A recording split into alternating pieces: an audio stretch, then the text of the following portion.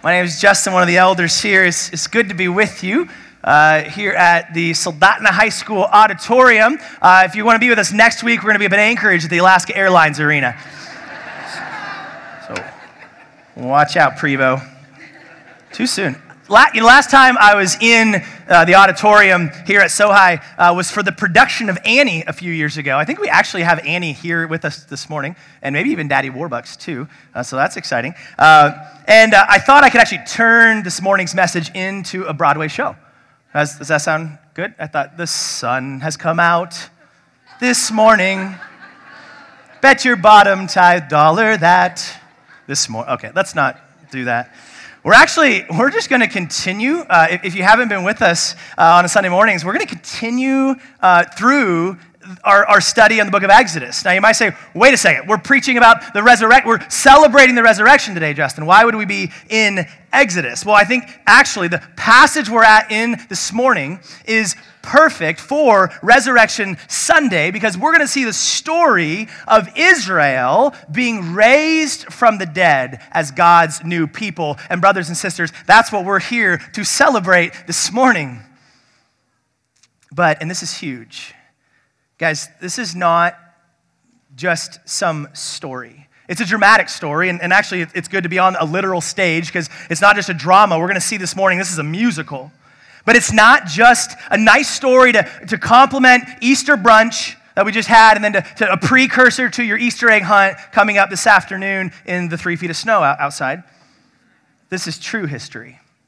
This points us to the even greater historical truth of the resurrection of Jesus, that he is risen. Come on, y'all. He is risen. And the most important thing in our lives is how will we respond to this resurrection truth? See, we all come into this auditorium in different places this morning. So, some of us have been dragged for ham dinner, right? Not unless a family member, right? You're held hostage for ham dinner, right? Not unless you come to church. That's your grandma in my head. That you come in indifferent to Jesus. That he's just a myth. That this is just, that your life is fine, thank you very much. Maybe you come in this morning racked by the concerns and fears of this life. Hurts, habits, and hang-ups. And you're curious about Jesus at best, but not sure if there's any connection to your real life, if he's relevant to make a difference. And some of you come into this room this morning excited to lift high the name of Jesus. Some of you are pumped up, and yet maybe you're not walking in the fullness of what it means to trust and obey our risen Savior. The Bible tells us a story, and it claims this story is true, that Jesus is alive, that he has defeated sin and death forever, and that one day he's coming back to reign as king over all of humanity, over all the universe, forever and ever. And we have to do something about that. We can ignore it. We can disbelieve it. We can hate it. We can embrace it. But the Bible says Jesus is alive, and we have to respond. So I want to look at this morning, I want to look at Israel's resurrection. And I want to look at their response to God. And in that, I want us each of us in this room this morning, to consider the resurrection truth of Jesus Christ of Nazareth, and consider our response to him as well. And so, Lord, I'm just asking that you would stir our hearts to believe that Jesus is alive, and that we would be completely changed by that truth. That is something only your Spirit, living and active, in your word that is living and active, can do. So we put all of our trust in what you're going to do this morning, Father. Two truths I see from our passage today. The first one is a resurrection by God himself. We see a redirection of God here at the beginning of our story. Now, if you haven't been with us, Israel's been enslaved in Egypt for 400 years. That God had brought 10 crazy plagues through Moses to finally let his people go, free, yeah. And chapter 14 picks it up. It says, the Lord spoke to Moses, tell the Israelites to turn back and camp in front of Pi Hahiroth between Migdol and the sea. You must camp in front of Baal Zephon. I'm getting my pronunciation on. Facing it by the sea. Pharaoh will say of the Israelites, they are wandering around the land in confusion. The wilderness has boxed them in. So let's look at a map here, kind of what's going on. Israel's been freed from Exodus, but then you can see there's a real short route up north there along the Mediterranean to get to the land of Canaan, the promised land. But look at what God says. He says, stop, turn around, and go down in front of that huge body of water. Now, this is a terrible strategy by God, right? Why would you lead them this way? Well, he tells them why he's doing what he's doing in verse 4. I will harden Pharaoh's heart so that he will pursue them. Then I will receive glory by means of Pharaoh and all his army, and the Egyptians will know that I am the Lord. See, God says, what did we say a couple weeks ago? The most important thing about us is what comes into our mind when we think about God. And his concern here is for his own glory, that Israel would see his glory and know that he is the Lord, that Egypt would see his glory and know that he is the Lord. And that's the most important thing for us in this room today, is to see his glory and know that he is the Lord. And Pharaoh takes the bait. Verse 5, when the king of Egypt was told that the people had fled, Pharaoh and his officials changed their minds about the people and said, what have we done? We have released Israel from serving us. Pharaoh goes, I'm an idiot. Why didn't I just release all of my free labor? Let's go get him. He got his chariot ready and took his troops with him. He took 600 of his best chariots and all the rest of the chariots of Egypt with officers in each one. The Lord hardened the heart of Pharaoh, king of Egypt, and he pursued the Israelites who were going out defiantly. The Egyptians, all Pharaoh's horses and chariots, his horsemen and his army, chased after them and caught up with them as they camped by the sea. So this is the drama. The most powerful army on earth, their former captives, are hunting them down, and here they are pinned against the Red Sea. I mean, imagine that. We're up against the Cook Inlet with nowhere to go, right? What are we going to do? God, what are you doing? Why did you lead us here? You just saved us, and now we're going to die. Those people need to see how powerful his saving resurrection power is, so that his new people will trust him and obey him going forward on their journey. God used the exact same strategy when he sent his son to the cross. Satan thought he had Jesus all pinned up against the Red Sea of the cross. But what did we just sing? Our Savior displayed on a criminal's cross. Darkness rejoiced as though heaven had lost. But then Jesus arose with our freedom in hand. That's when death was arrested and my life began. God wanted to leave no doubt who would get all the glory for what was about to happen through the crucifixion and through the resurrection. Let's look at Israel's reaction to this situation and think about, how would I react? Secondly, we see in their reaction here in verse 10, as Pharaoh approached, the Israelites looked up, and there were the Egyptians coming after them. The Israelites were terrified and cried out to the Lord for help. That sounds good, but now hear what's coming out of their hearts. They said to Moses, is it because there are no graves in Egypt that you have taken us away to die in the wilderness? I like in their hopelessness, they still have their Jewish sensibility of humor, right? What? Better burial plots out here, right? What have you done to us by bringing us out of Egypt? Isn't this what we told you in Egypt? Leave us alone so that we may serve the Egyptians. It would have been better for us to serve the Egyptians than to die in the wilderness. You hear what he said, to die in the wilderness. They respond in fear. Understandable, right? Given their context, but they don't believe. They've just witnessed the 10 plagues of God. They've just seen him rescue them out of Egypt the night before, but now they're going, Moses, we told you, we stinking told you it would be better in Egypt. And man, can you imagine, think about what they're saying. It would be better to go back where we had been in bondage as a people for 400 years. But the saying is, the devil you know is what? It's better than the devil you don't know. And here is a group of people. Say, at least we knew what our lives looked like in Egypt. And don't we do the same thing? When we start to follow Jesus, maybe you're newer on your journey or you've been with him for a while, but man, when we start to follow Jesus, we start to see that those sinful adult pacifiers get stripped away from us. And now, so a lot of our coping mechanisms, a lot of our self-medication and the addictions and how we dealt with anger and we hid and we distracted ourselves, those things start to get taken away. We start to throw a similar tantrum to Israel. I want to go back to Egypt. At least that pornography numbed the pain. At least that bottle distracted me. At least when I didn't have to.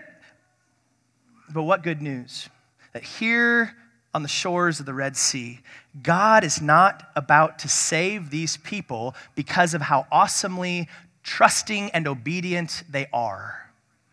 He is about to save them because he loves them and has already made a promise to them. And that's my only hope too, is that God didn't and is not going to save me because of how awesome of an obedient son I am, or how trusting of a son I am to him, but because he loves me. And he made a promise to me. So what are Moses' directions to this fearful, unbelieving crowd? It says in verse 13, but Moses said to the people, don't be afraid.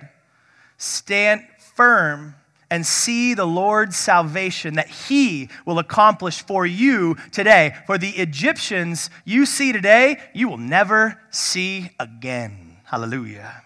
The Lord will fight for you. And you must be quiet.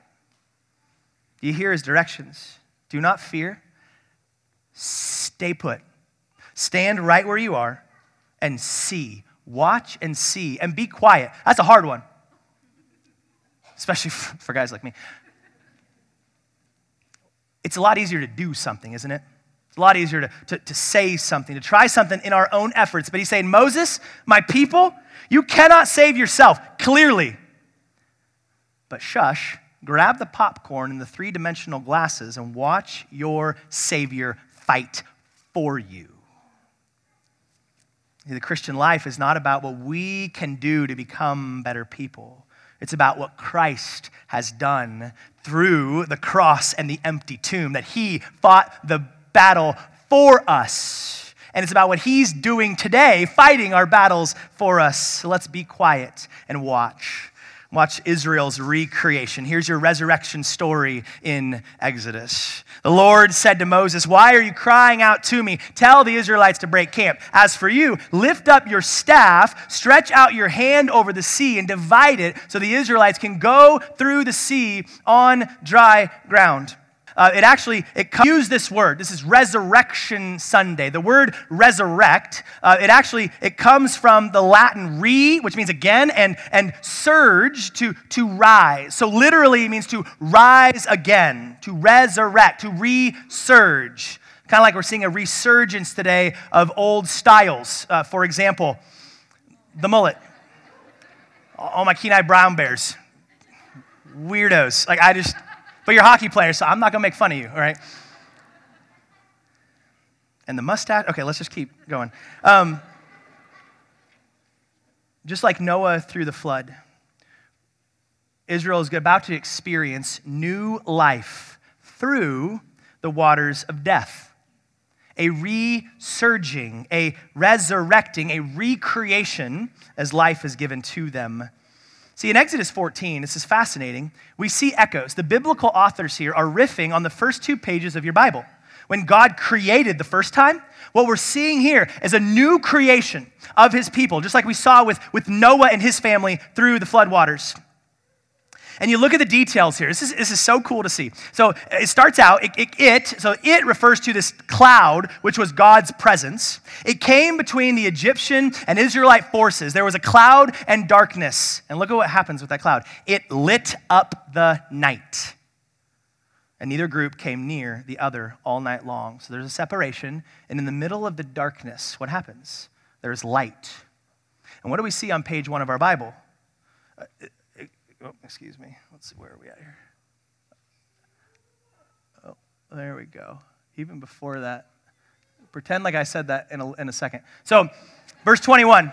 Then Moses stretched out his hand over the sea. The Lord drove the sea back with a powerful east wind. So it actually, we see this wind moving along the water.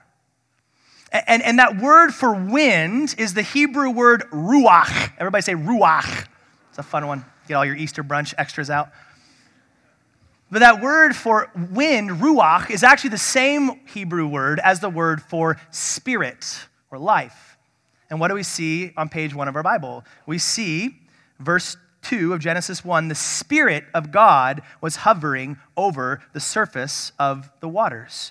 The ruach of God, just like the wind in Exodus, hovering over the waters as the Spirit is paving the way to recreation life here in Exodus, just like he did with creation back in Genesis 1. And then, so look in verse 20, how the darkness of the cloud lit up.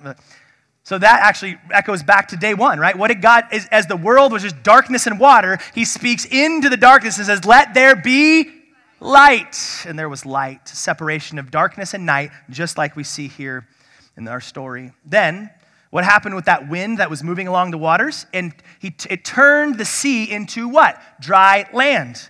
So the waters were divided.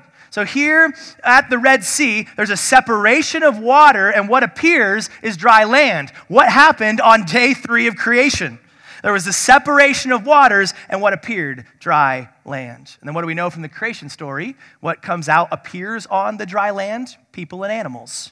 And what do we see here in Exodus? And the Israelites, God's new people, with all of their livestock, went through the sea on dry ground with the waters like a wall to them on their right and on their left. Just like on day 6, when on that new dry land appears animals and humans.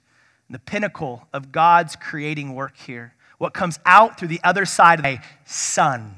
And what do we see? Nation. That he calls in Exodus chapter 4, my son. And what do we see in the pinnacle of creation? His son, as Luke calls him in his genealogy, his new people. We see a creation story here. God creating a people for his glory, just like back in Genesis. But it's not roses for everybody here. We also see the decreation of Egypt. We see the decreation. Pharaoh and his posse, the wheels literally start to come off here. Verse 23, the Egyptians set out in pursuit, all Pharaoh's horses, his chariots, and his horsemen, and went into the sea after them.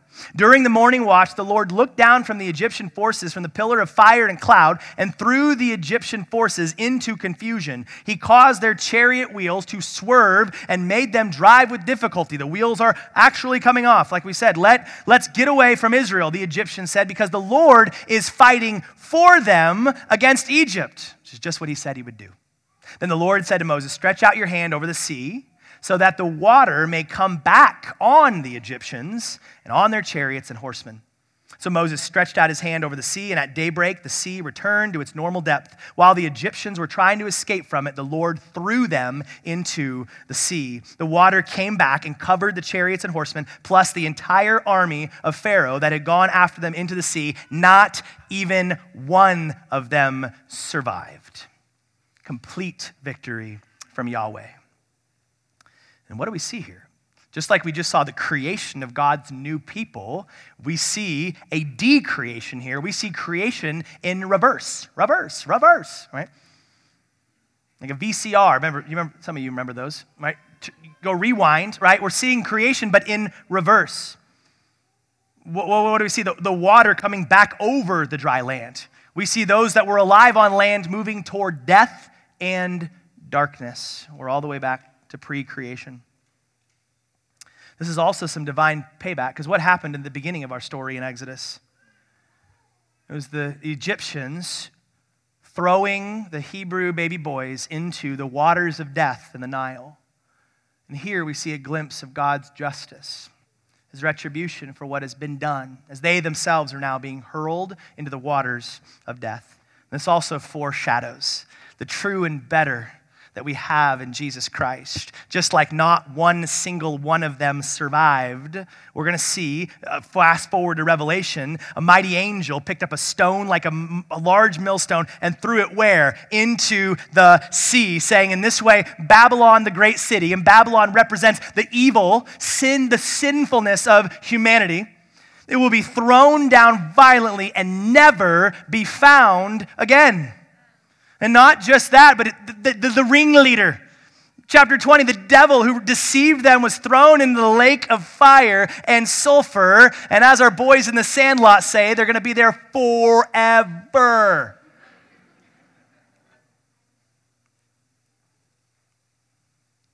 First Corinthians, a weird verse. It says, now, I do not want you to be unaware, brothers and sisters, that our ancestors were all under the cloud.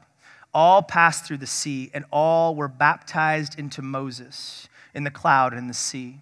That's a weird, what does that mean? That the people of Israel were baptized into Moses. Well, the word baptized means to place into. And there's an identity here that says, as Moses went, so went the people.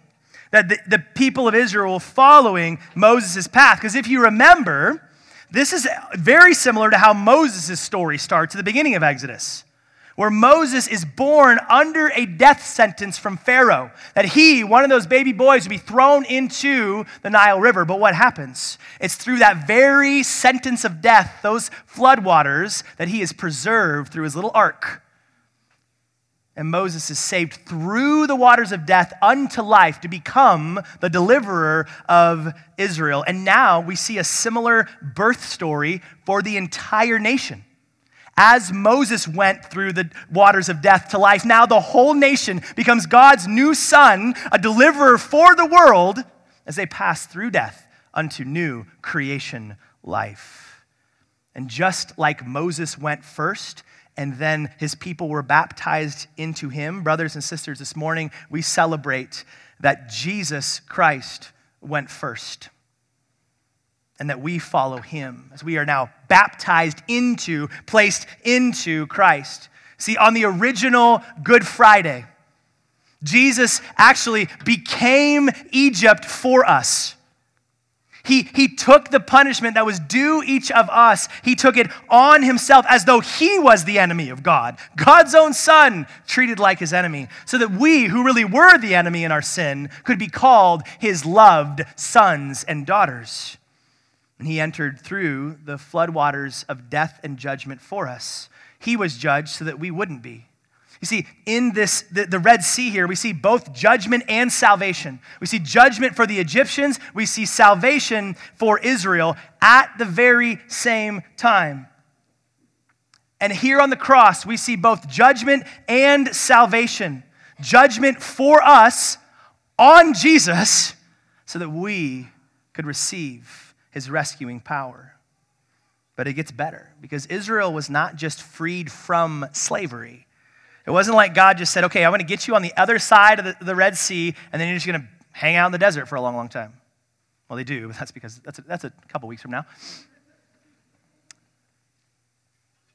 He not only saved them from slavery, but he saves them to brand new life with him in the promised land.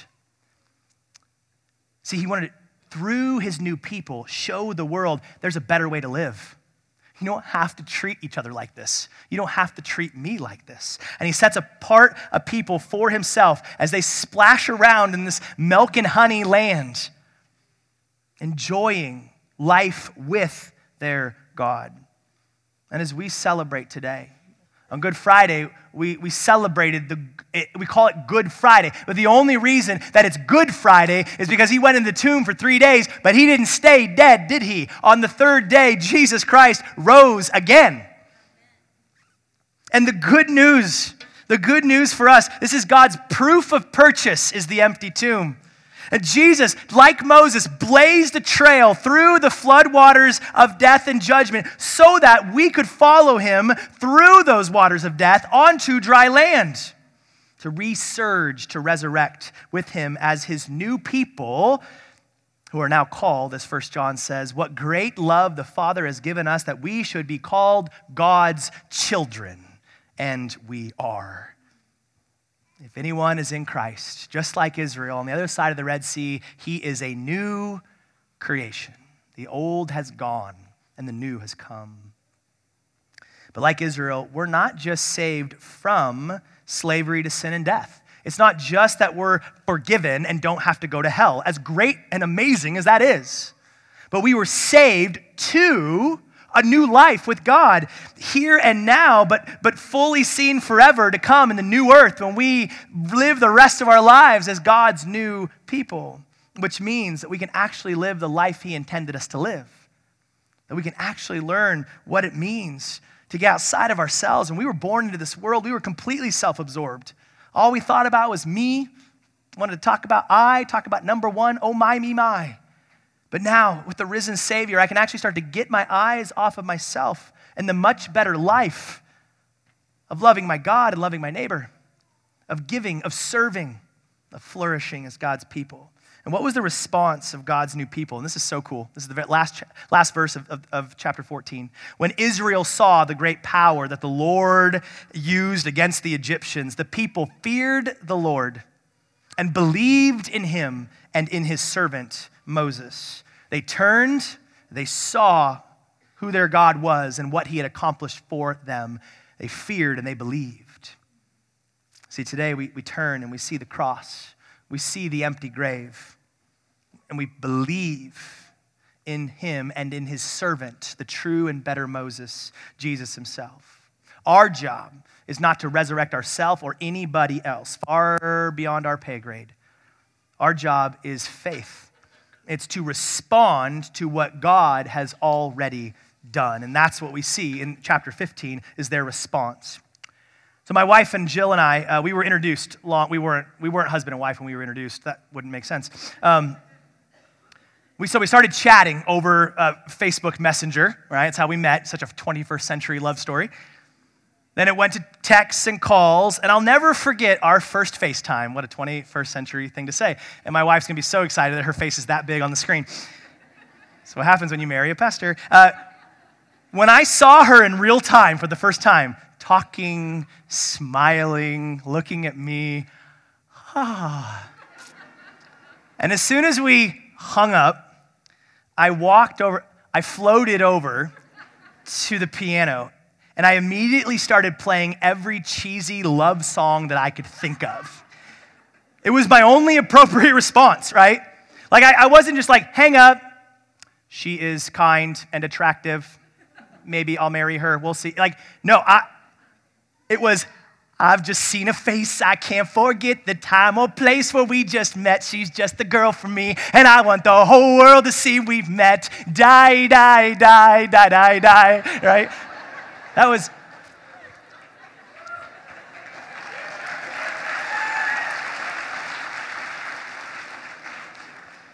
All right, so Jesus is alive, and that's what you cheer for. There's so much repentance to do in this room. Seeing Jill's beauty led to me singing about Jill's beauty. Sweetheart, I'll get you off the screen here. We see the exact same thing going on here in chapter 15. When Israel saw the great power that the Lord had used against the Egyptians, the people feared the Lord and believed in him and his servant Moses. Then Moses and the Israelites sang this song to the Lord. See, when they saw the beauty of their God and what he had done for them, that seeing led to them singing. It was the only appropriate response that they knew to muster up. And we see the nation's first worship demands a response song. Salvation demands a response. It demands a response song. When God does something great, he is worthy, he deserves to be praised. God gets all the glory here in the parting of the Red Sea. The people aren't bragging about, they didn't do anything except for grumble and complain and wish they were back in Egypt. And so their God, he gets all of the praise as they turn around and see what he alone had done. This is just like back at salvation and creation. In Job, we see the morning stars sang together, and all the sons of God shouted for joy. When they looked and saw what God had done at creation, they thought, no way! And they just started singing to God. And the psalmist in the book of Songs says the same thing about this story. He rebuked, God did, the Red Sea, and it dried up. He led them through the depths as through a desert. He saved them from the power of the adversary. He redeemed them from the power of the enemy. Water covered their foes. Not one of them remained. Then they believed his promise and sang his praise. And we come here this morning and we say that Jesus is alive and he is the King. And the Word of God presents that not as an opinion or an idea, but as reality. And this good news demands a response from every single one of us. Philippians 2 talks about his humble descent, but it ends in the ascension of all ascensions. God highly exalted my Jesus and gave him the name that is above every name. Why? So that at the name of Jesus, every knee will bow in heaven and on earth and under the earth, and every tongue will confess that Jesus Christ is Lord, to the glory of God the Father. One day, every person will see him as he really is and will respond appropriately. How much better for those who see and respond now. We can see it and reject it, or we can see it and we can sing about it. But we all will respond, right, one day. So what was their song about? It was about the God of their salvation. And there are two parts of the song. First one was what God had done. It says, they said, I will sing to the Lord, for he is highly exalted. He has thrown the horse and its rider into the sea. Any 90s people here today? I will sing unto the Lord, for he has triumphed gloriously, the horse and rider thrown into the sea. All right, the two people that just said yeehaw, they used to go to Peninsula Bible Fellowship. All right, the first 12 verses are singing what God had done, just done through saving them in the Red Sea. But now they turn the corner, and the second half is showing what God will do in and through his people going forward. Look at all the will. Here's what you will do, God. With your faithful love, you will lead the people you have redeemed. You will guide them to your holy dwelling with your strength. When the peoples hear, they will shudder, just like the Egyptians. Anguish will seize the inhabitants of Philistia. Then the chiefs of Edom will be terrified. Trembling will seize the leaders of Moab. All the inhabitants of Canaan will panic. Terror and dread will fall on them. They will be as still as a stone because of your powerful arm until your people pass by, Lord, until the people whom you purchased pass by. You will bring them in and plant them on the mountain of your possession, Lord. You have prepared the place of your dwelling. Lord, your hands have established their sanctuary, the holy place where they'll meet with you, your God. The Lord will reign forever and ever. The God who has just faithfully rescued us, they sing, will continue to faithfully provide our new home with him, reigning as our King forever and ever. And this is the truth that we grasp onto today as well as the believers in his church. I love what Israel's saying on the other side of the sea. If God, then are we to say about these things? If God is for us, this is what Israel's saying on the other side of the sea. If God is for us, then who? What Egyptian, what Moabite, who could stand against us? He did not even spare his own son, but gave him up for us all. How will he not also with him grant us everything? There's nothing that can separate us now from the love of God in Christ Jesus. Paul's saying if when we were his enemies, if he sent his only son to die on the cross in our place, now that we've been raised with Jesus and have been baptized into Jesus as his sons, what is he going to hold back from us? You think that same God won't faithfully protect you day in and day out? You think that same God won't use everything good for good in your life to make you more and more like Jesus? You think that same God won't bring Jesus back onto the earth as he has promised us to make all the sad things untrue, to make all the wrong things right, and to reign as our King forever and ever? But there's nothing that can separate us from that love now that we are in Christ Jesus.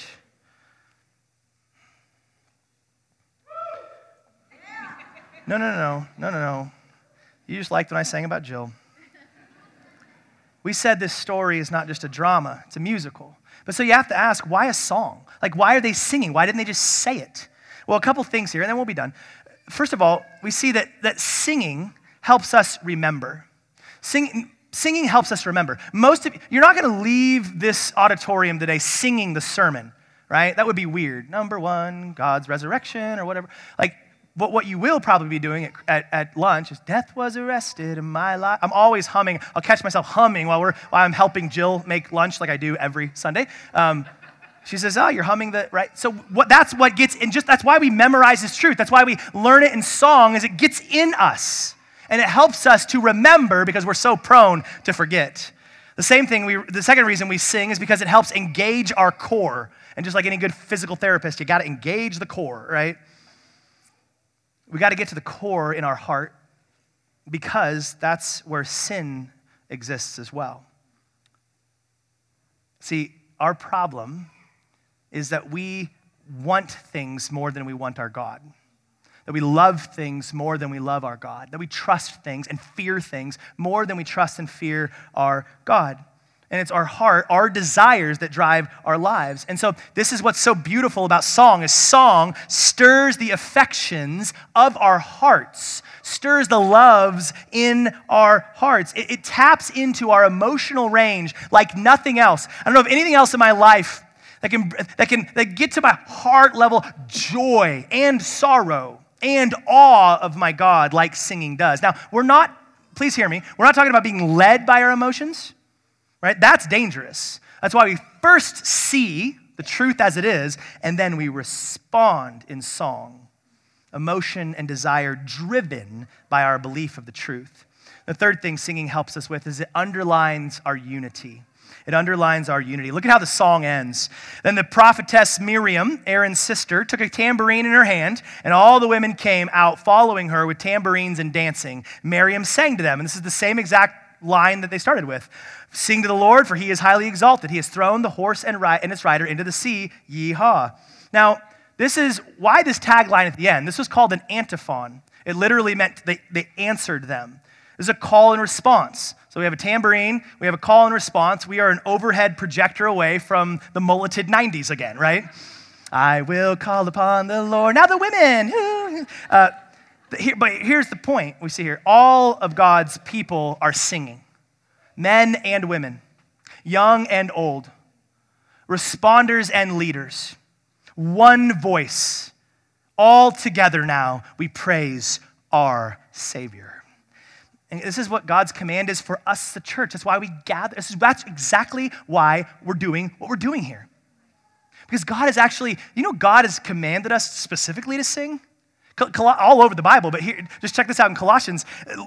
Let the word of Christ dwell richly among you in all wisdom teaching. So it's based on the word, right? And admonishing one another how? Through psalms. Those are songs. Hymns and spiritual songs, singing to God with gratitude in your hearts.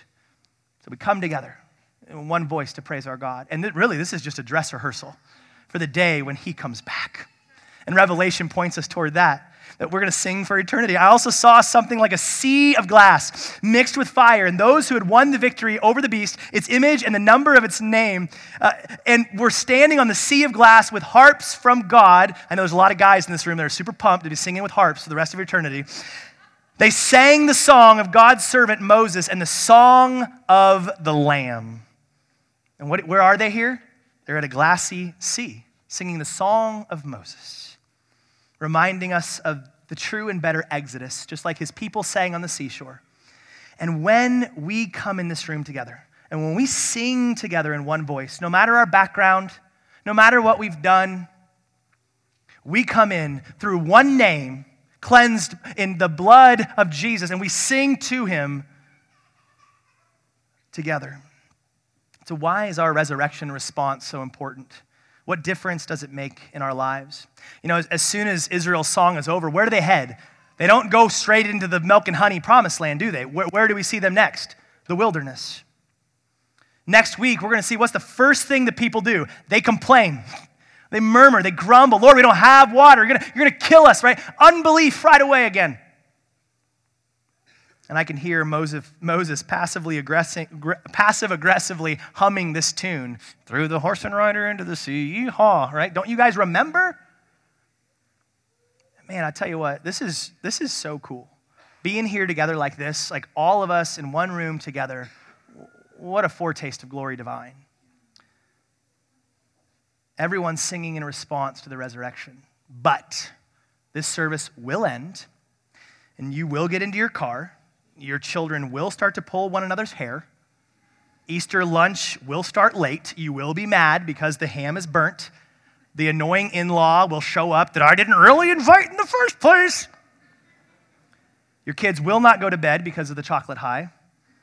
Monday, you will go back to work, and like Israel, it is so easy to snap right back to grumble, grumble, grumble.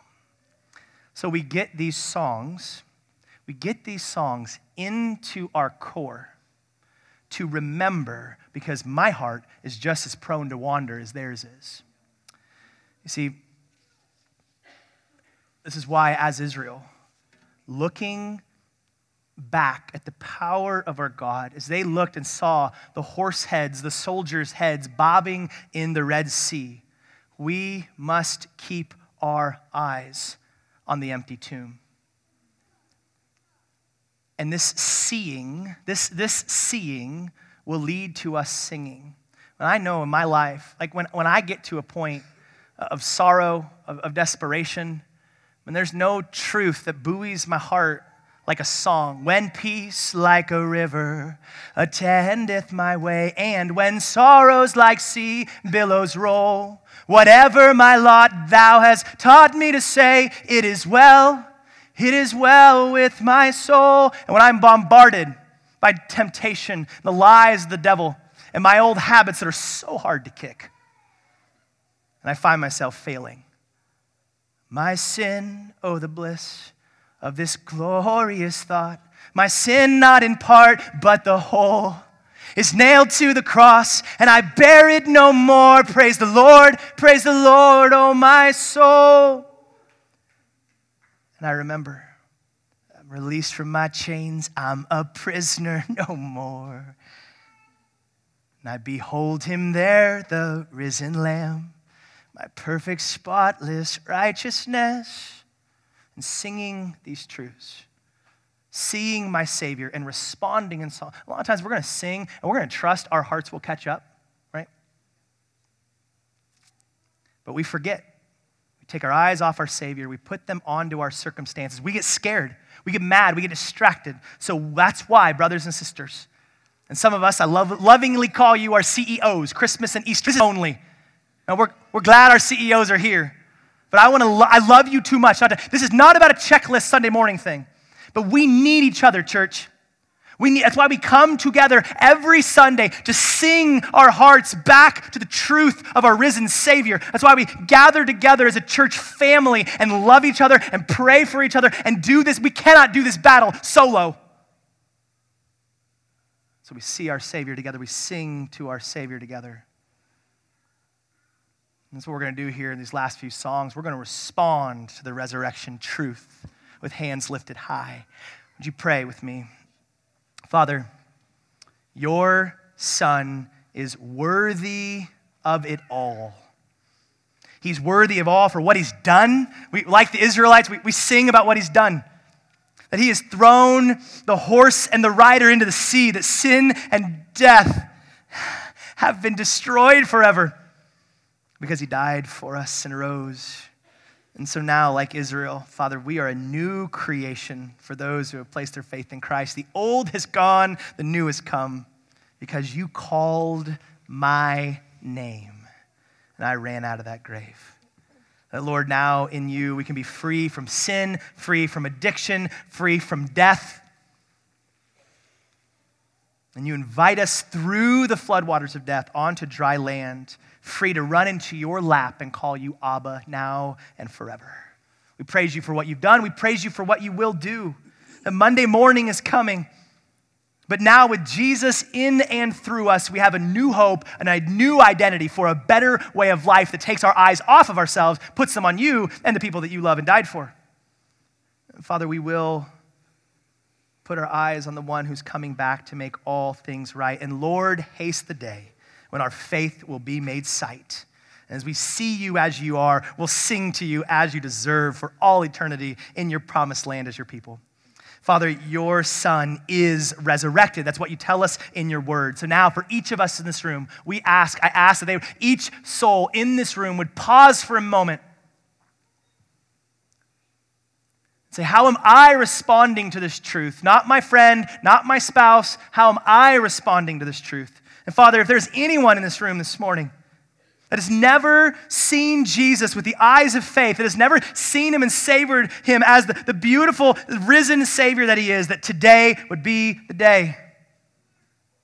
And for my brothers and sisters who, like me, are so prone to wander into the wilderness of grumbling and to dabble back in Egypt's old vices and temptations and in slavery, may we, every single one of us that are just as in need of a Savior, with one set of eyes this morning, see him there, the risen Lamb, that we would also sing with one voice his praises, that he is risen. Father, we respond in joyful song, for you are worthy of it all. In your Son's risen, living, beautiful name, all of God's people said, Amen. Because of Christ's sacrifice, because of his resurrection, because he conquered sin and death and walked through that valley for us so that we also can follow behind him, we can now sing to God and we can be called his children. So let's sing Worthy of It All together.